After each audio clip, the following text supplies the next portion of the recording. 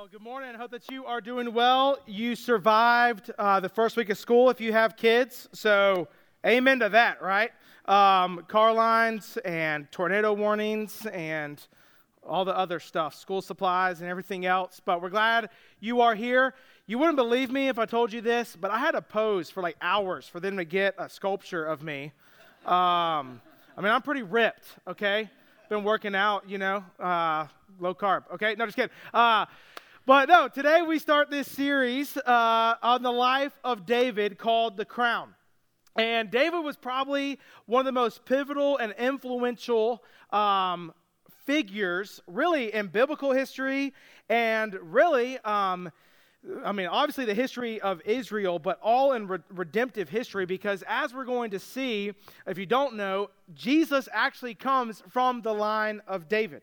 And so we're starting this journey looking at his life, and you probably have heard this said. This is kind of, David is really, he's kind of marked by two huge things, two defining moments in his life. One is the story of David and Goliath, okay? We know that story. You probably learned it when you were like wee big, however big that is. But you learned he had that slingshot and destroyed that giant. So he's either known by that or he's known by an adulterous relationship with a lady by the name of Bathsheba. And but what we see, which is kind of crazy if you think about it, is one, in the Old Testament, God raises up and it tells the prophet Samuel, I'm going to pick a man who has a heart like mine, or a man that's after my heart. You see the Apostle Paul later, way after David's reign, in Acts, that Paul actually says that David is a man after God's own heart. And you have to kind of theologically wrestle with that. Like I'm thinking, okay, how is he a man after God's own heart amidst all of his failures? And that's the beauty of the life of David. That while he made mistakes and had failures along the way, ultimately, man, he really wanted to seek the Lord. And so we can kind of parallel to that in a lot of ways. And we hopefully over the next 6 weeks will see, man, there's some aspects of David's life. While you aren't the king of Israel, there's different aspects along the way that we can pull from and say, that's kind of where I'm at in my walk with God. Or I could see how God could use me in that. And so we're going to start this in the book of Samuel. So if you have your Bibles, turn with me to 1 Samuel. And in the Old Testament, I love this, and I try to give some historical context and kind of put us in the picture, because I don't know if you do this, but a lot of times with Old Testament stories, they're so crazy a lot of times that it kind of seems like folklore a little bit, like, okay, that's kind of distant. I don't know if that would really happen. That doesn't make sense. But I think it's good for us to understand the context, kind of put us in the story so we can really grasp what God is wanting to say through this. It's in there for a reason. This is historical. It's not made up. And so God wants us to learn from it. So let me kind of paint the picture, if you will, of where we're going to start this morning. First, you probably know the story. The Israelites were enslaved in Egypt under evil King Pharaoh. And so they're enslaved. They're hating life. They hate it. And he's working them to the bone. Well, God raises up this leader by the name of Moses, comes to him through a burning bush, that's crazy, and says, I want you to lead my people out of Egypt. And so he's like, me? I'm a nobody, I'm not eloquent in my words. And he's like, I'm going to use you. So he uses Moses to really buck up to King Pharaoh. King Pharaoh eventually lets the Israelites go out of slavery. And under Moses' leadership, he leads them into the wilderness for 40 years, and they're just kind of wandering around. And really, Moses keeps telling the people, "Hey, we're going to the promised land that God has promised us." They're like, "Yeah, this isn't the promised land. We're starving." And they even get to the point where they're like, "Can we just go back to being slaves? It was actually better." And so the conditions weren't good, but then in this defining moment at a place called Mount Sinai, God spoke to Moses, provided the 10 Commandments. All right, you probably know this if you've seen Prince of Egypt, the Disney movie, or 10 Commandments with Charleston Heston. All right, that probably should range some life stages there, okay?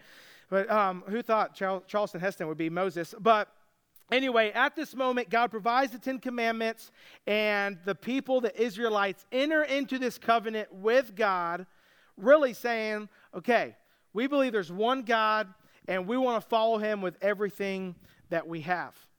And so they promise that to God. So God, under Moses and then Joshua, they go into the promised land where they are supposed to live for God. Worship only God. He is the king. He is the one that's in control. And what we see is in the book of Judges, if you've never read the book, it's a pretty dark book. And what we see is moral chaos that takes place. That there is no leadership. And what the book of Judges actually says in chapter 21, verse 25, that in those days there was no king in Israel, and everyone did what was right in his own eyes. So it was just chaos. And everybody was trying to do their own thing. And it really pointed out the evilness of man's heart. The people were disobeying the Lord. It was just a hot mess. And it really showed that they needed some leadership here. So that brings us really to the book of Samuel. Now, in our Bibles, we have 1st and 2nd Samuel. In the original manuscript, transcripts, or whatever, it's one coherent book. We only divided it because they're the scroll length, okay? They're really long stories, as you can imagine if you've ever studied it. And so we break it down. But 1 Samuel, this is so awesome. It starts with this story of this lady, this woman named Hannah. And she is just really grieving the fact that she can't have a child. And she's really struggling in that. And by the grace of God, he provides a child for her. And out of that abundance and just praise, she writes a song. It's called Hannah's Song, or it's really a poem. And through that, and here's the literary beauty of this, she really foreshadows the history of Israel, of what's about to take place. And so she hits on things. These are just kind of three kind of big things. That one, that God opposes the proud and exalts the humble. So that's a good rule of thumb to live by. You know, that if people are arrogant, if they're prideful, God opposes those, and he exalts, he raises up those who are humble and aren't prideful. And so she talks about that in her song. She also says that despite the evil in the world, that God is still at work. And even in the age-old question of why do bad things happen to good people? Or why does a loving God allow evil to happen in this? That she is proclaiming, hey, despise all that evil, God's at work. God is doing things in the midst of that. And then third, that God will raise up this messianic anointed king, kind of pointing forward to Jesus. And so we see that, and what ends up happening is that the Israelites get into a battle with the Philistines. It's like their arch nemesis, all right? And they get into this fight, and so what the Israelites do is actually quite humorous. So they have what's called the Ark of the Covenant that represents God, and they really kind of put it out in front of the Philistines, be like, hey, God's on our side, back up, really out of arrogance and pride. And what ends up happening is the Philistines defeat the Israelites, and they steal the Ark of the Covenant. So they're like, that's what you're going to, flaunt. So they take it, and what ends up happening, long story short, God brings plagues on the Philistines. They're like, okay, it's the Ark of the Covenant. We'll give it back. They give it back to the Israelites, and the Israelites are in this place. Well, now they say, we lost that fight because we have no leader. We don't have a king. And the nation of Israel was never meant to have a king other than God. But because they were man-centered and they looked around, they looked everywhere, and they said, we need a king like every other nation. So Samuel is this guy. He's a prophet. He's actually the child of Hannah who was born. And he becomes really the leader of Israel. He is like the man. So he goes to God and says, God, they want a king. He's like, well, I'll allow them to have a king. If they want a king, they can pick it. And so they come to Samuel, and they're like, hey, Samuel, you pick us a king. and he picks this guy by the name of Saul. Now, Saul was the very first king of Israel. He was tall, dark, and handsome, a lot like me, just tall, okay? And from the outside, he looked like he had it all together. I mean, he was like the perfect candidate to be the king. I mean, he was a strapping man. People feared him. He was well-liked, all this other stuff. And as the story unfolds, is that from the outside, Saul looked like he had it all together.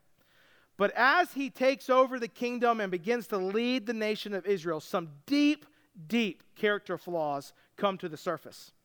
We see that he's dishonest. He's not a man of integrity. He doesn't take responsibility for any of his faults. And then the kicker of it all is that we see in 1 Samuel chapter 13 and 15 is that he blatantly disobeys God. He's like, I don't need God. He got to the point where he was this arrogant, I'm the king, I have all the power, who cares what God says? And so the prophet Samuel, I love this, comes to Saul and says, hey, guess what? You're not going to be the king anymore. He actually says this in chapter 13. He says, but now your kingdom shall not continue. The Lord has sought out a man after his own heart, and the Lord has commanded him to be prince over his people, because you have not kept what the Lord commanded you. And so Samuel goes to Saul, confronts him, is like, hey, you're no longer going to be king. So imagine what Saul is going to do. He's angry. He's like, no, I'm the king. No one's going to overthrow this guy. And so he becomes angry and a little bit more powerful, all these different things. And that's where we really pick up in chapter 16. So if you have your Bibles, 1 Samuel chapter 16, incredible, incredible story, introductory into the life of David. Hopefully that context helped. You can follow along on the screens as well. But here's where we get, starting in verse 1, chapter 16. It says, the Lord said to Samuel, how long will you grieve over Saul, since I have rejected him from being king over Israel? Now, what that means is Saul was actually the guy Samuel was the guy that picked Saul. And Samuel, as the prophet, as the leader, man, his heart is just broken. He loves the people. And he feels like a failure. He's like, man, what happened here? And so he's grieving that, and God shows up. It's like, hey, how long are you gonna cry about it? He says, fill your horn with oil and go. I will send you to Jesse, the Bethlehemite, for I have provided for myself a king among his sons. And Samuel said, how can I go? If Saul hears it, he will kill me. I mean, I'm dead meat. If he gets word of this, he's going to kill me.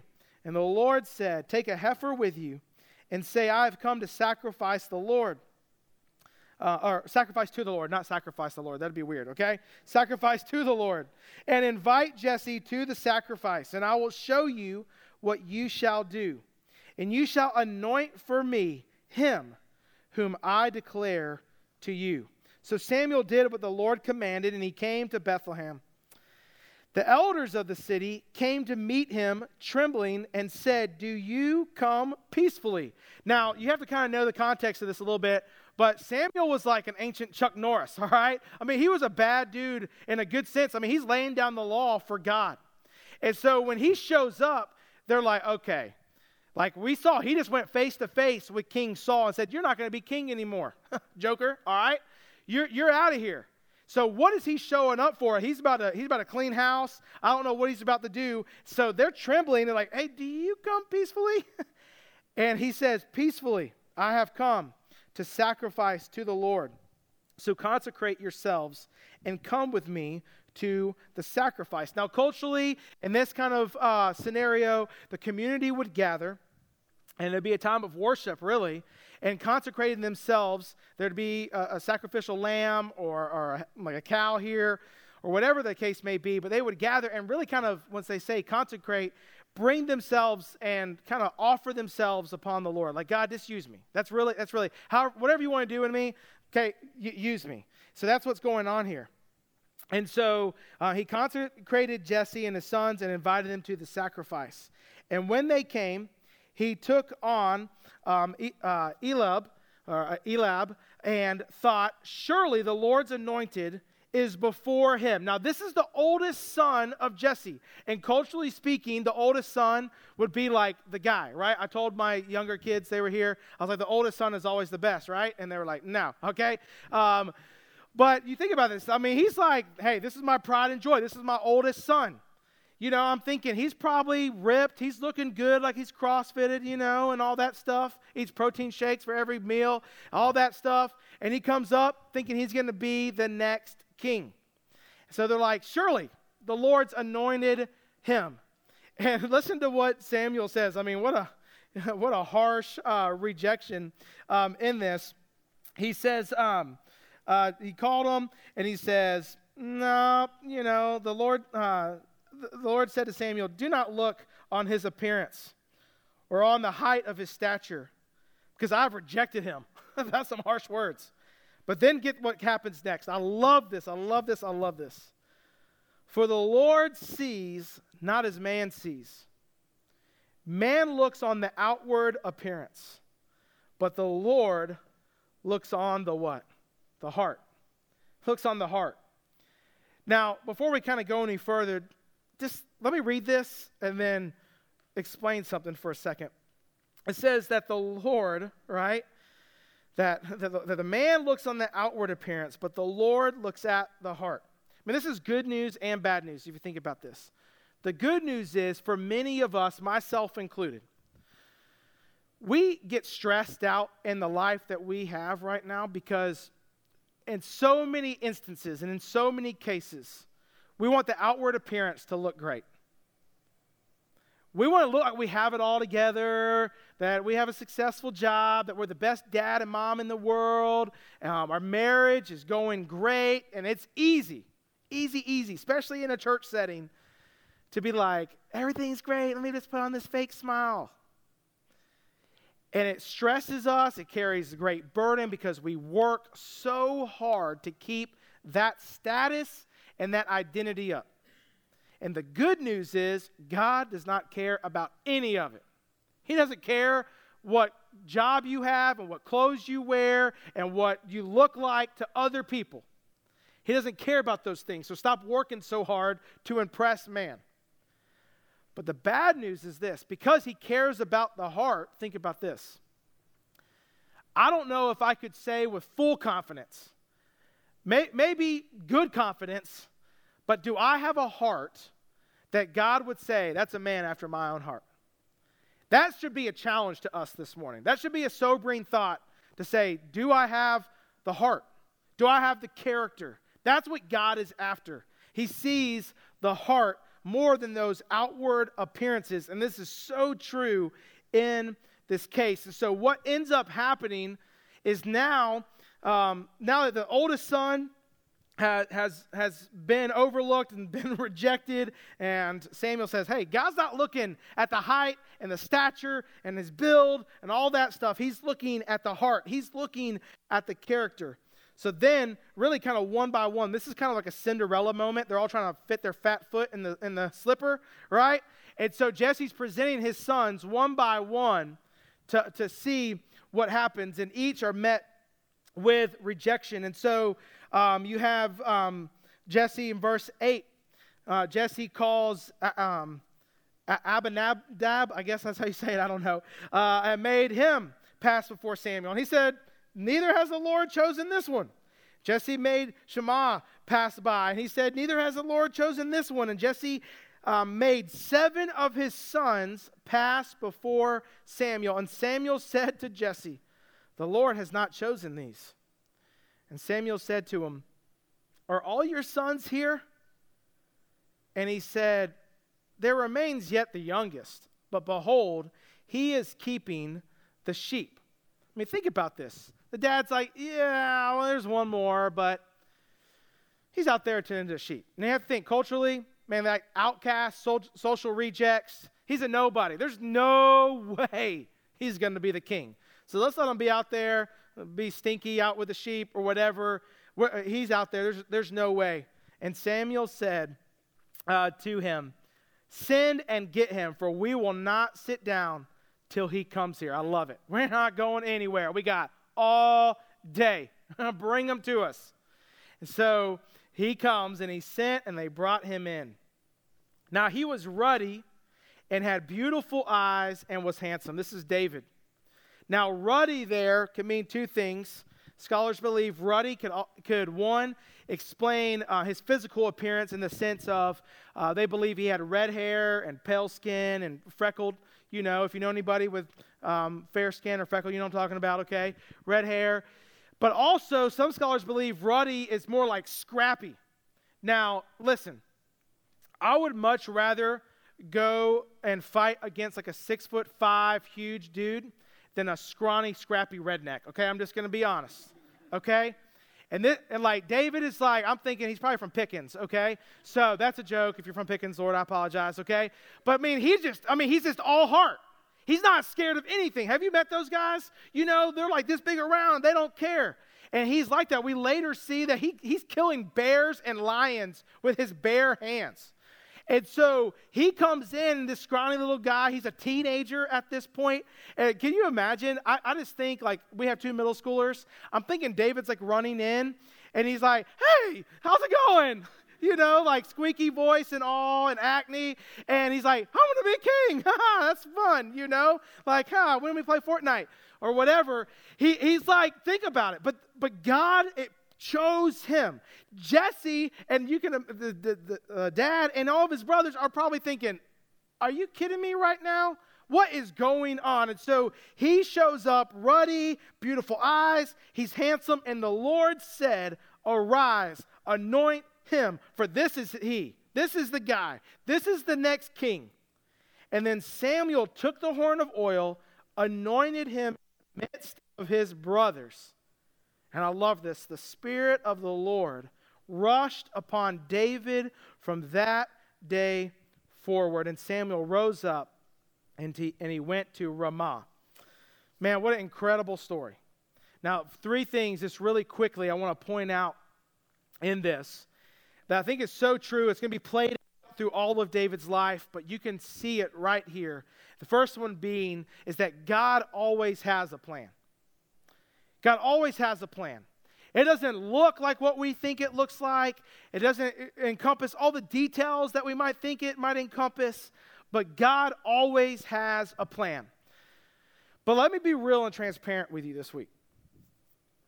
Is that while in one side of my voice, I want to say, hey man, God always has a plan. For those of you who know, and we're going to spend some time praying at the end of service this morning, this week, I'm going to be honest, it's been hard to say that. And if you don't know, our executive pastor found his wife dead on Monday from a self-inflicted wound. And there's so many questions. Why? Don't understand it. There's no struggle or previous battle. There's no secret in the past. And that's why. And as you're walking with this brother, this family member, part of our team, as he tries to love on his 4 kids, it's hard to say God has a plan in the midst of that. And not that I've experienced a ton of life, but what I do know is when life presents tragic situations, things that we don't think that we can make it through it or whatever, it's in those moments when our faith is tested, that we really do, in a weird, supernatural way, understand that God does have a plan. And I'll tell you what, I needed that reminder, and this is going to sound so crazy, but this is how God works. At Sherry's funeral on Friday, her 4 kids got up and shared about their mom, and the strength and courage that they had, and they all 4 said, you know what?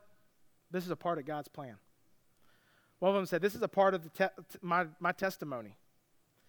And while they're grieving, man, that was so refreshing to hear them say, God has a plan. It doesn't look like what we think it looks like all the time. And I'm actually thankful for that, because most of the time, if not all the time, God's plan is so much bigger, better, and extraordinary than what I had in my little finite mind. And when I can kind of conjure up what I think might be good, I'm like, okay, and God blows that out of the water.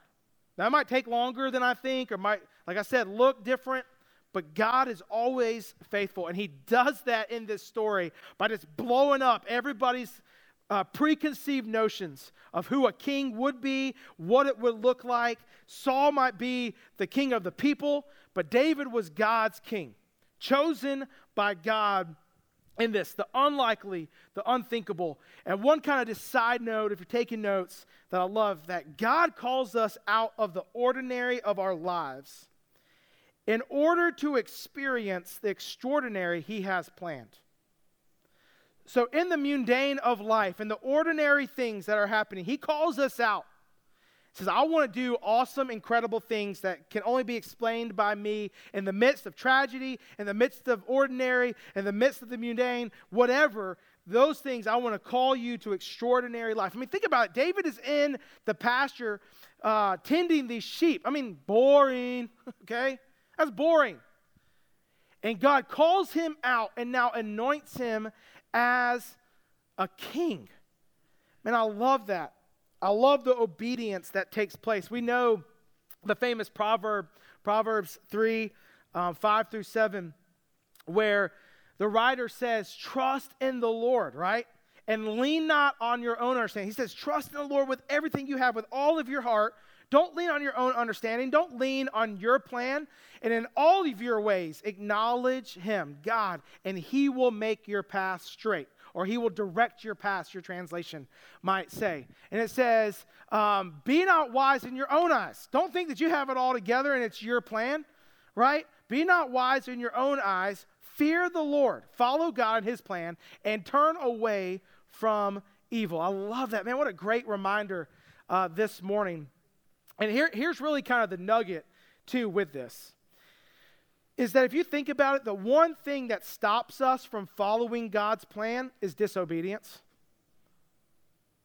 God reveals his plan in so many different ways, and we just got to step into it by obeying. And by saying, yes, God, I'll follow you. But yet what we do is we disobey. And you probably have heard this this statement too. Delayed obedience is disobedience as well. And God just wants us to say, yes, God, okay, whatever's next, yes, God, and just have this continual life of stepping into obedience. Now, I know it's easier said than done, okay? I'm not some superhero pastor up here that's got it all figured out. I struggle with that. Like, okay, is that my heart or is that God? And we just need to walk through that prayerfully and say, okay, God, I want to be in obedience. Samuel could have said, I'm not going to the house of Jesse. There's no one there. He could have laughed at God and been like, okay, this dude, David, God, are you seeing what I'm seeing? But he was obedient to that. And David becomes obedient to that because they believed and knew God always has a plan. I got to go quick. I'm pastor talk, all right? Number 2, God always prepares his people. Now think about this. I love this. I never thought about this until I read it today. I've read the story a gazillion times. So in this moment, think about how awesome this moment is. This little teenage, little scrawny, ruddy boy comes out, and he is anointed king. God chose him. He's about to reign. I mean, think about it. I'm just going to tell you, if someone told me I was going to be king on my way home from lunch today, I'm going to brag about it. It's going to be my Facebook status, okay? So think about this. He's telling all of his older brothers, guess what, guys? I'm the king, all right? I can imagine him going to his dad. Hey, Dad, I'm the boss now, to brag about it. He's on cloud 9. I mean, he's anointed and all these different things. But you know what David does in this moment? Right after this huge moment, he goes back to the pasture with his sheep.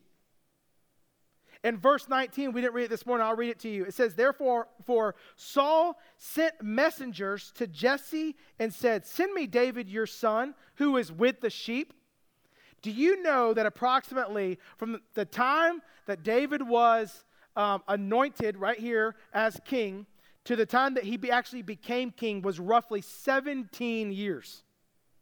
He was still a shepherd. He didn't go to some elite ninja warrior course to become king, you know. He wasn't doing CrossFit for life and all these other things, you know, and whatever, doing all this specialized training. He was tending to the sheep. So think about this. In the pasture, God was preparing David. Humility, patience, how to deal with things. I mean, like I said, he wrestles and kills a bear and a lion. He's teaching them in that moment. In the ordinary, at a low point. I mean, think about that. David has to be thinking, I'm king now. Why am I still with these dumb sheep? But God's preparing him right there. And I say that because I was challenged this week that think about this. Guys, if you hate your job, and you're not looking forward to getting up tomorrow and working and paying the bills. You're like, I just do it to pay the bills. I hate it. It's stressful. I get that. And I don't want to diminish that. But God could be doing something right now in the midst of that horrible job that you have, in a horrible situation where you can't stand your boss or the customers or the people you have to interact with. He could be using you to bring light and hope in that situation. He's preparing you for something. Stay-home moms, you might be saying, oh gosh, man, all I do is diapers and car line. I feel like laundry out the wazoo, all these other things. And in the midst of that, God's preparing you. Students, if you're like, man, this week at school I just learned lame stuff in history. I was doing calculus and I'm not even going to use that the rest of my life, you know? God's preparing you for something. For any of us at our jobs and in our families, in the pasture, God is preparing you for something that you can't even fathom in that moment. So embrace that time.